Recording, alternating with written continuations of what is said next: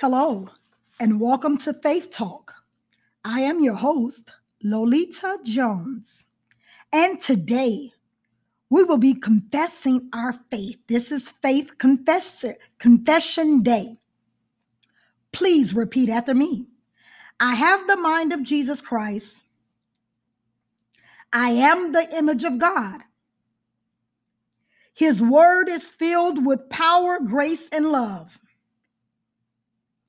I receive what God has for me, and transformation is on his menu.